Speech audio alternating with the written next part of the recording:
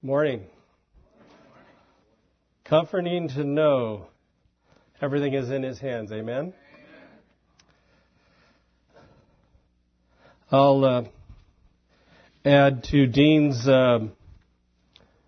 compliments to the night for the children. It was wonderful. It was just marvelous. And I tell you, our puppeteers get better every year. Man.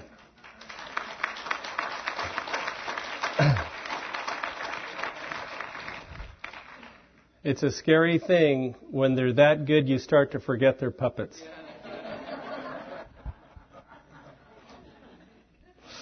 I'm telling you.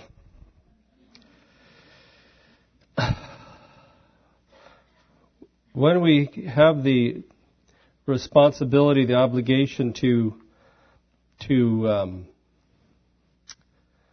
come up behind the pulpit, we always look for things of encouragement. And today's song we sang as a congregation, Trust and Obey, just thrilled my soul because I sang it this morning in the shower. Now don't get scared, I'm not going to sing it.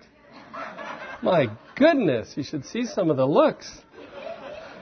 But it was an encouragement to me. It is one of my favorite songs. I must admit I sing it often in the shower, in the car, and when the rest of you are singing very loud, I partake. And what can we say about the Gospel Touch? I count myself privileged and honored to have them literally pave the way this morning. It's a blessing. I don't know if you noticed, but the male person in the Gospel Touch, in case you haven't heard, happens to be my hero, and he's marrying my daughter. Now I've got to say it behind the pulpit. But it won't be the last time, I'm sure. Would you turn with me to the Gospel of Mark?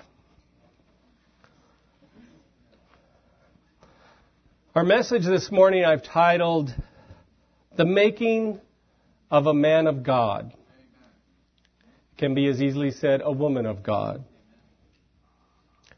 But it's what God does in this world. We will be in chapter 1. Everybody looks for role models, don't they? Especially our children. So many of the people that reside on this planet look to successful people, political people in power. Sports figures is just absolutely huge. Movie stars for role models to copy. But you know, sooner or later, the role model comes crashing down most of the time, doesn't it? Do you know, as parents, we have a responsibility to give our children role models, to show them individuals that they can aspire after, they can pattern themselves after. And make no mistake, the most important role models they should have are mom and dad. Because what they see in mom and dad will affect the rest of their life. But God has also provided numerous examples of marvelous men and women of God in the Bible that we should teach our children about so that they too can aspire to do the things for God that the people in the Bible did. This morning we're going to look at one person that God looked at. He saw him and he knew. And the marvelous thing is he knew before the foundations of the world who this person was. Do you realize this morning that God knew about you and that He was going to create you far, far back in eternity. Now, I don't know about you, but my finite mind starts to crumble a little at that concept. But that's okay. It is what He is. He is infinite. He is sovereign. He is eternal. He is immutable. He is all these marvelous things because He is God. That's the difference. Yes, Jesus Christ came down and took the form of a man, but make no mistake, He never, ever lost any of His attributes. He never, ever was the same as us. He was humanity, but He was perfect humanity. We are imperfect at best. And as many of us know, in our prior lives before Christians, far worse. But for our text this morning, we're going to read in the Gospel of Mark. We'll start in chapter 1, verse 14. Now, after John had been taken into custody, Jesus came into Galilee preaching the gospel of God and saying, "The time is fulfilled and the kingdom of God is at hand. Repent and believe in the gospel." And as He, that is Jesus, was going along by the Sea of Galilee, He saw Simon and Andrew, the brother of Simon, casting a net in the sea, for they were fishermen. And Jesus said to them, "Follow me, and I will make you become fishers of men." Immediately, they left their nets and followed Him. Out of that portion of Scripture, the two words that I want us to think about are He saw. Jesus saw Peter the fisherman. Now, as we go through today's message, the marvelous thing about God is He does not ever see what we are. He sees what He desires for us to be.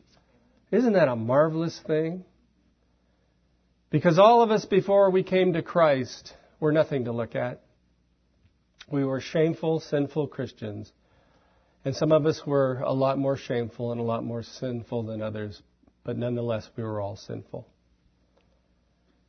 But He sees each and every one of us today. And if there's anybody here this morning that does not yet know Christ as his Savior or her Savior, Christ does not see you the way you are this morning. Though He knows you.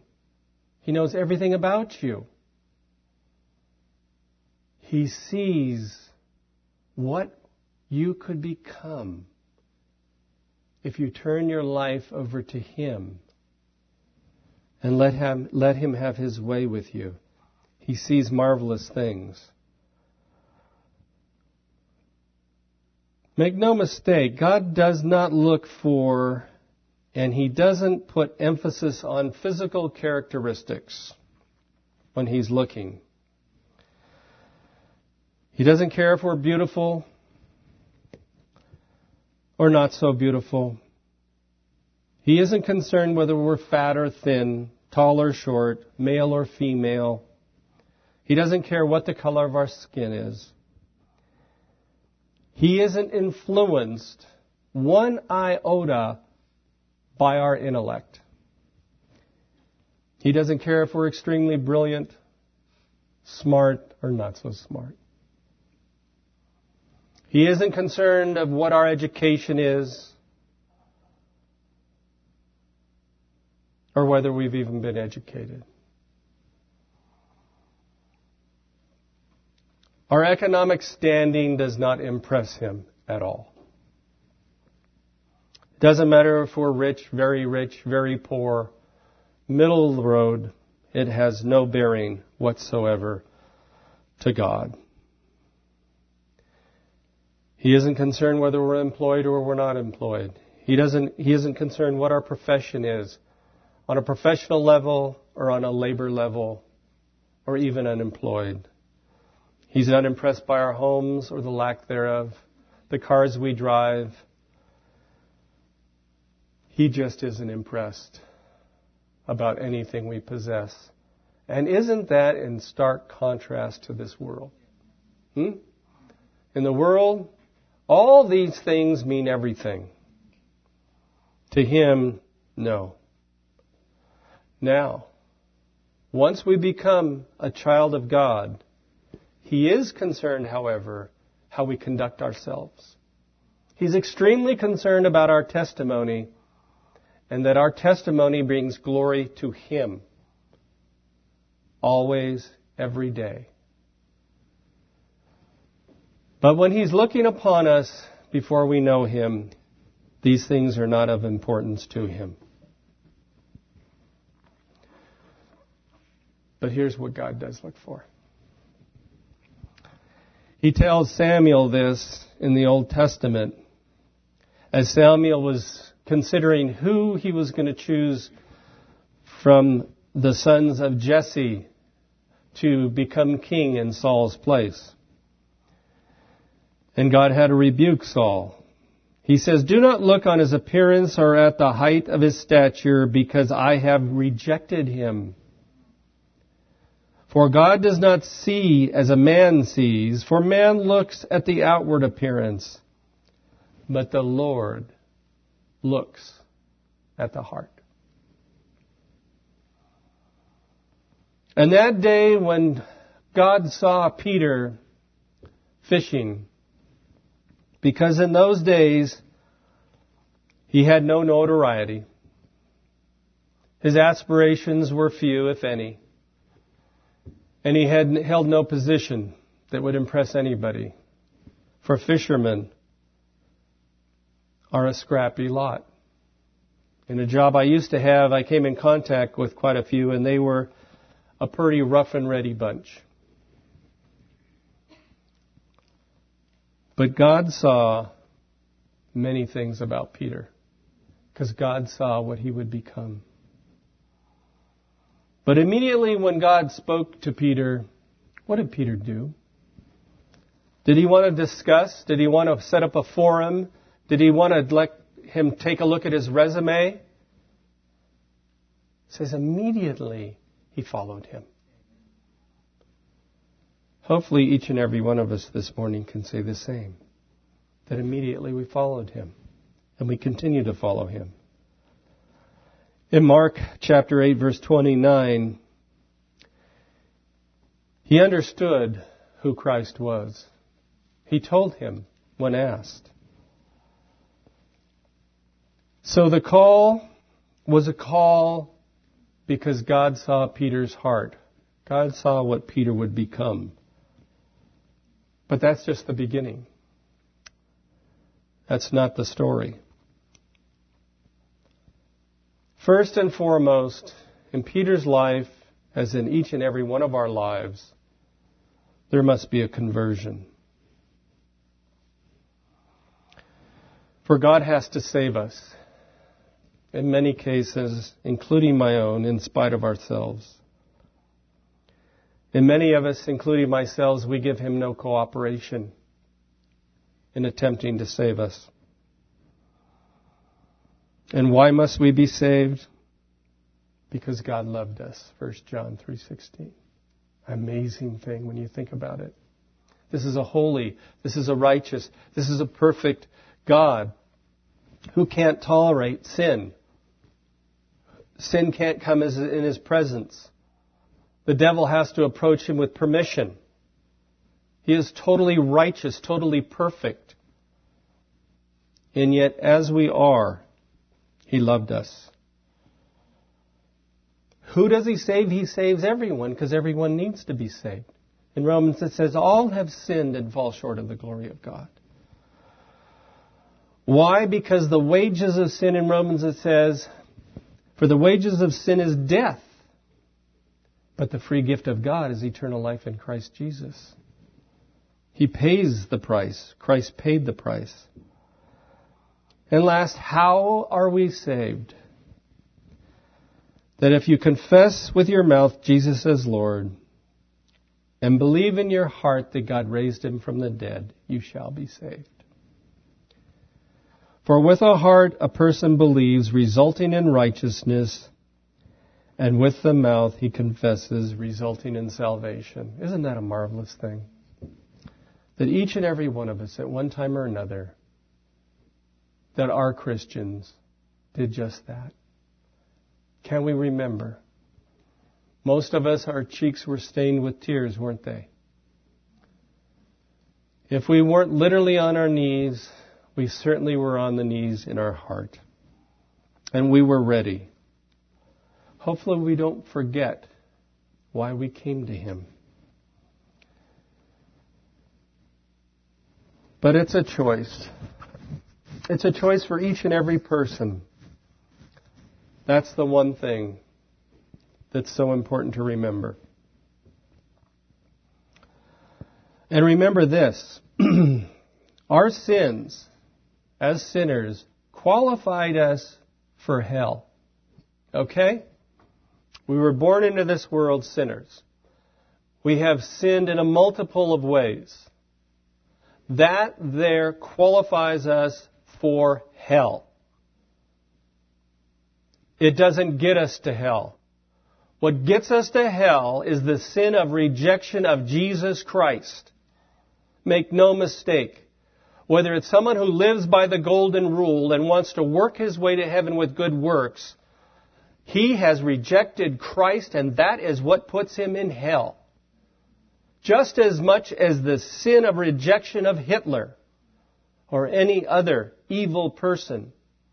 And once you're in hell, make no mistake, there are no degrees in hell. Hitler is not in a deeper form of hell than the do-gooder. Because the moment they leave this life and they cross over to death, all their words of mocking of Christians, the people that have sat in the gas chamber and mocked the audience before they were put to death, it's gone. The moment they see and understand what hell is, they're a whimpering, suffering soul forever. There are no tough guys in hell. It's a horrible place.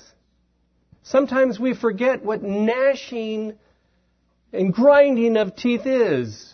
But if you've ever been injured, maybe with a sports injury, or certainly the women who have gone through childbirth, or you've been in an accident and you endure that initial pain, you grit your teeth, don't you? It's just a natural reaction. This is worse, and it's forever. You see, it's not for a week, it's not for a year, it's not for a lifetime, it's forever. Those of us who know Christ, in 1 billion years from now, will be sitting around somewhere in heaven, rejoicing with our Savior and each other. They will be in that same torment 1 billion, 1 trillion, 1 quadrillion years from now and forever and forever. And all their smart aleck remarks, and all their pride, and all their toughness, and all their rudeness is gone. Let it burden us to pray for our family members, our spouses possibly, our parents, our children, our neighbors, our co-workers. We should be burdened. We should be burdened. Back to Peter. When God says, "At the acceptable time I listened to you, and on the day of salvation I helped you," behold, now is the acceptable time. Behold, now is the day of salvation. If there's anyone here this morning that doesn't know Him,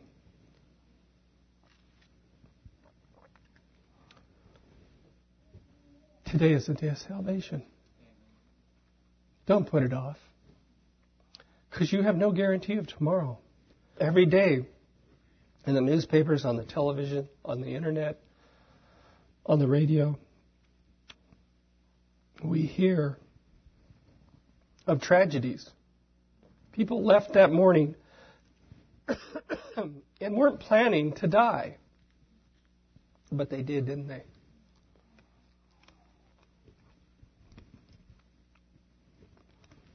Today is the day of salvation. Once we're saved, there is a walk with Christ that He desires.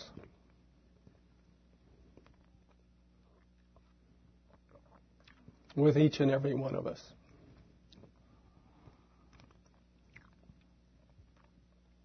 Peter had some marvelous qualities. He was teachable. Did you know that? For all the humorous things that are said about Peter, God saw in Peter that he was teachable. One of the most telling examples was the day they fished. And they'd been out all night and they'd worked awful hard, and Peter was a fisherman after all. And they came in. And fishermen know in the Sea of Galilee you don't fish during the day because the fish go very low and you're not able to get to them. So Jesus asked him to push out from the shore, drop his nets. And it's true, Peter informed the Lord that this wasn't the time. But because he was the Lord, he would do it.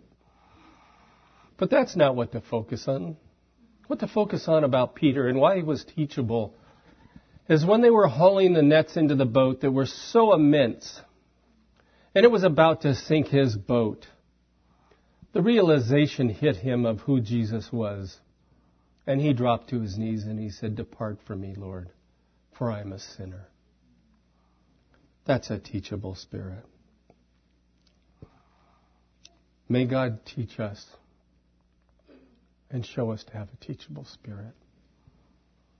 Like Peter. He had faith. Peter had faith. When he first knew Jesus, he sensed something about him. He heard something about him. And he immediately took him to his home and his mother-in-law, who was ill. Peter had faith that God could take care of his mother-in-law. Most of the time we think of Peter as the disciple who sank. How many disciples stepped out of the boat when they saw Jesus? One. Peter.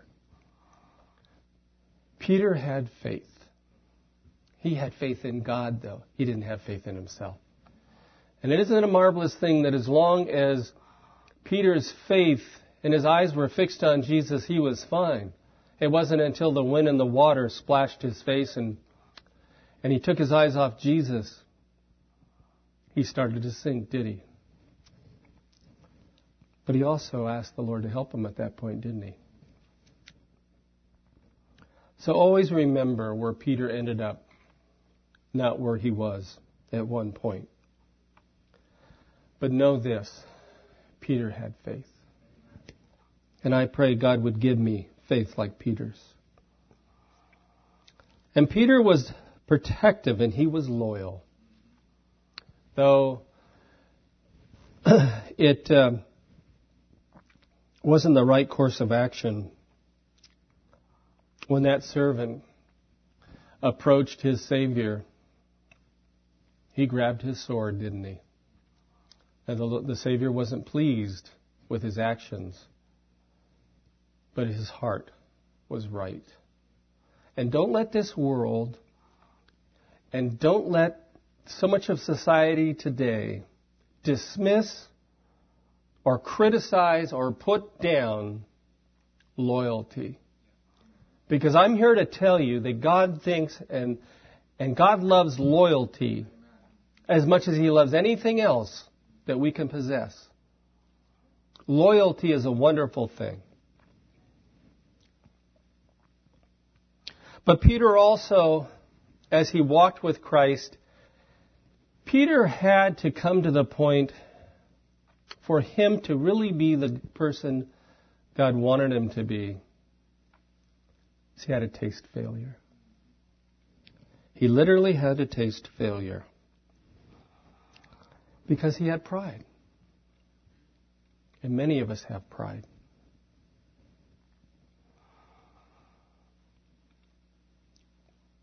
But remember, Christ saw what Peter was going to be all along, not what Peter was. And so as Peter was boasting in his self, they'll all run away from you. They'll all deny you. I'll be there. And when we know what Jesus said to him, we know what Jesus said to him. Before the cock crows twice, you, Peter, will deny me 3 times. And it says in the Gospel of Luke, because where he was, Christ could see him from where he was, where the Lord was. And as Peter denied him the 3rd time and looked up, Christ was staring at him. And that's what Peter saw. Can we imagine the defeat for Peter? Can we even come close to understanding the failure he tasted as he left and wept bitterly?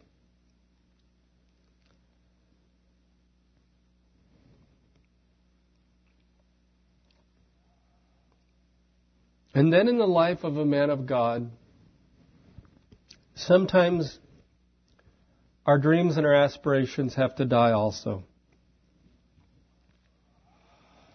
And they came to a screeching halt, didn't they, at the cross?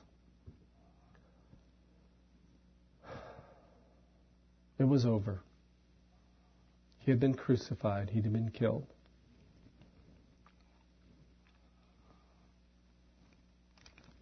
And he was put in a tomb. And then we know the story.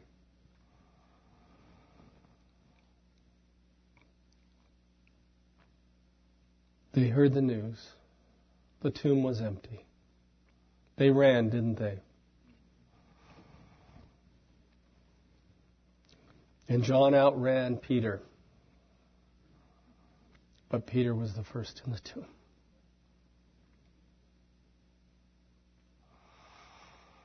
And when they saw the empty tomb,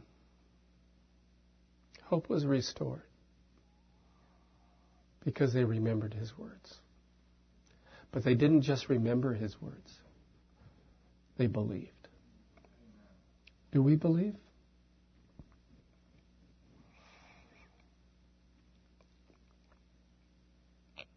Have we had our dreams and aspirations crash and burn from time to time?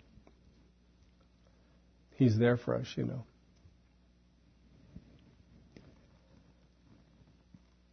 But I think the most marvelous discourse, or one of the most marvelous in the Bible, if you would turn with me to the Gospel of John and chapter 21.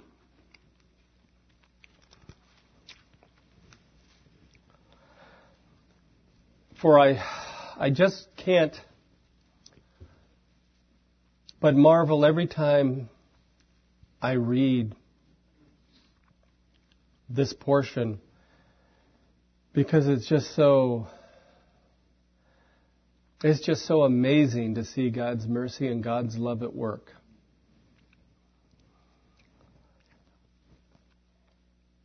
Now they had been out fishing, which really wasn't what they were supposed to be doing again.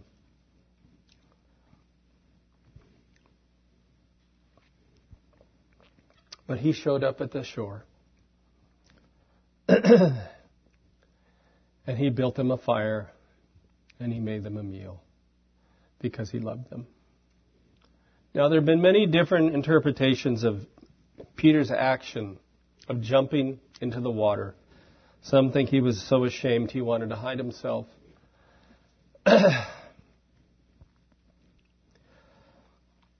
Peter wasn't proud of what he did, but he loved the Lord. And I believe he jumped in the water and he swam in because he couldn't wait for that boat to get there. He loved his master. He loved his Lord. And he was very despondent and he was very grieved about what he had done. How he had denied that he even knew him. I pray that our actions never get that way in our life with Christ. Please don't deny him.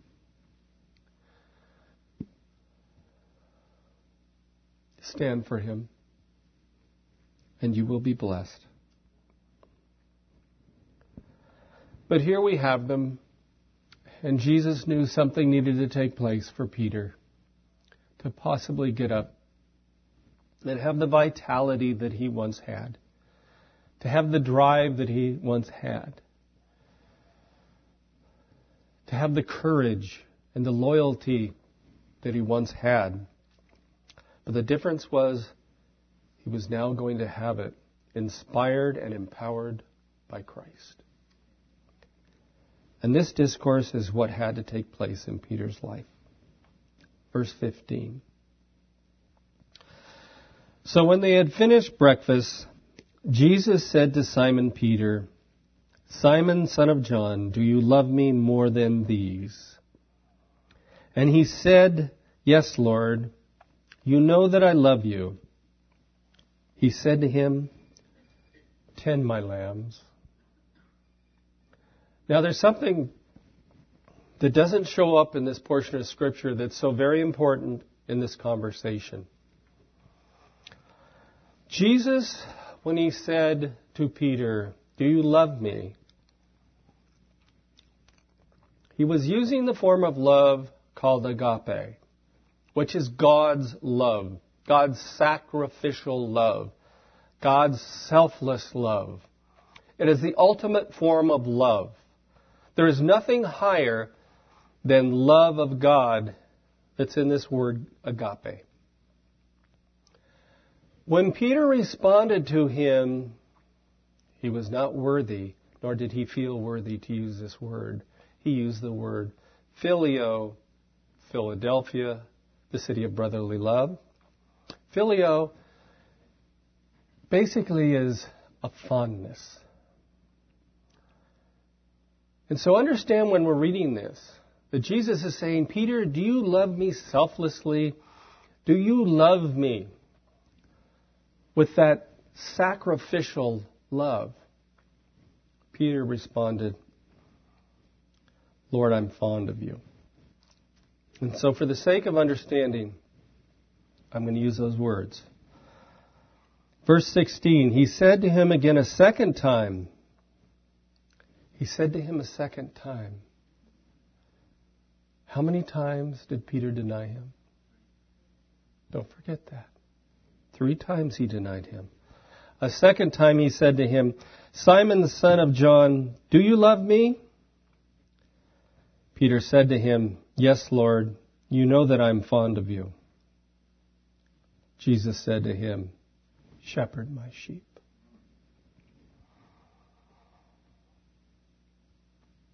Verse 17. Jesus said to him a third time, notice, Simon, son of John, are you fond of me? Jesus came down to where Peter was at that point. He understood where Peter was. Peter didn't feel worthy. He didn't know at that point how to say to his Savior, I love you selflessly, for he had failed him miserably, didn't he? But Jesus comes down to him and he says, are you fond of me? And he said to him, Lord, you know all things. You know that I'm fond of you. Jesus said to him, tend my sheep. Here we have one of the most marvelous portions of restoration in the Bible. Peter was restored that day. Peter was forgiven that day. But he wasn't just forgiven. Peter was assigned a job to do for his Savior. The question we need to ask ourselves this morning, Are we fond of Him? Do we love Him? Do we stand for Him? Is He involved in our life? So there is His reconciliation with His Savior. And finally, and in conclusion, we have to look at the life of Peter and see if we see evidence of what Jesus saw at the very beginning when the world saw a scruffy old fisherman. But Jesus saw what he could become. Let's take a moment and let's see what Peter became. On Pentecost, Peter was chosen to preach to the multitudes, and 3,000 were saved. Evidence. On another occasion, Peter healed the lame. Evidence. Peter was chosen to open the door to the Gentiles, which was a huge, huge thing in those days. God's mercy, God's mystery. Peter was chosen to open the door. Peter was given the responsibility and the task and the privilege to become an author in the Bible. Peter is one of the authors of the Word of God, the most important book that has ever been written. Peter was a role model. Peter is a role model. Peter will always be a role model.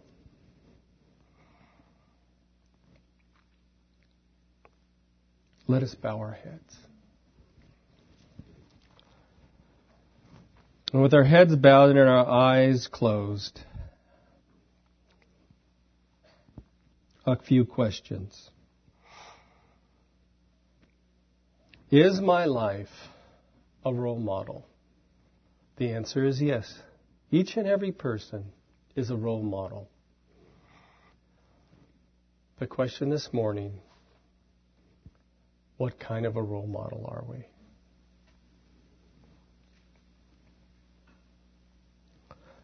Are we a parent? If we are a parent, are we a role model? Yes, you are a role model. Yes, I am a role model. What kind of a role model are we? Are we one that inspires our children to become like Christ, to want to be a Christian, to want to serve?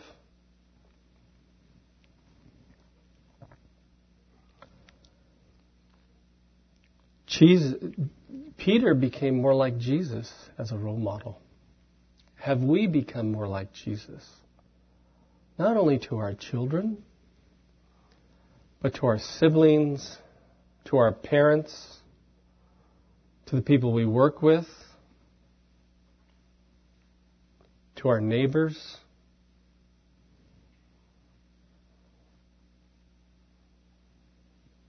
But remember this, if you don't remember anything else this morning. Jesus never saw us as we were or are. Jesus sees what we can be in Him. The question for us this morning, are we letting Him make us what He wants us to be? If we don't know Him this morning, why not? Isn't it about time that we let Him become our Lord and Savior and change our life and learn to become what He wants us to be. Wouldn't you rather in 1 billion years from now be with Him, enjoying forever and ever and ever heaven? Do you really want to be in hell? Don't have the response, well, that's what you think. Don't believe the lie of the devil that there's many ways to God. Jesus says, I am the way, the truth, and the life. No one comes to the Father but through me. That is it. There isn't another way. That is the only way. And believe me, you do not want to spend eternity in hell. Christians, what kind of role models are we this morning? What kind of role models have we been? Are we on our way to being what Jesus wants us to be? A news flash. It's the best thing under the sun. If we're not there, today is a day when we can change. Today is a day we can make today a memorial. We can turn our lives back over to Him. We can let Him have His way, and life will be good. Peace and joy will be restored. Vitality will be in our step, and joy will be in our hearts. May this be our prayer today, or as Christians, to continue letting Him have His way. We thank You now, Lord Jesus, for this morning. We rejoice in You, and we thank You for Peter, who was such an awesome role model. And we pray these things in Jesus' name. Amen.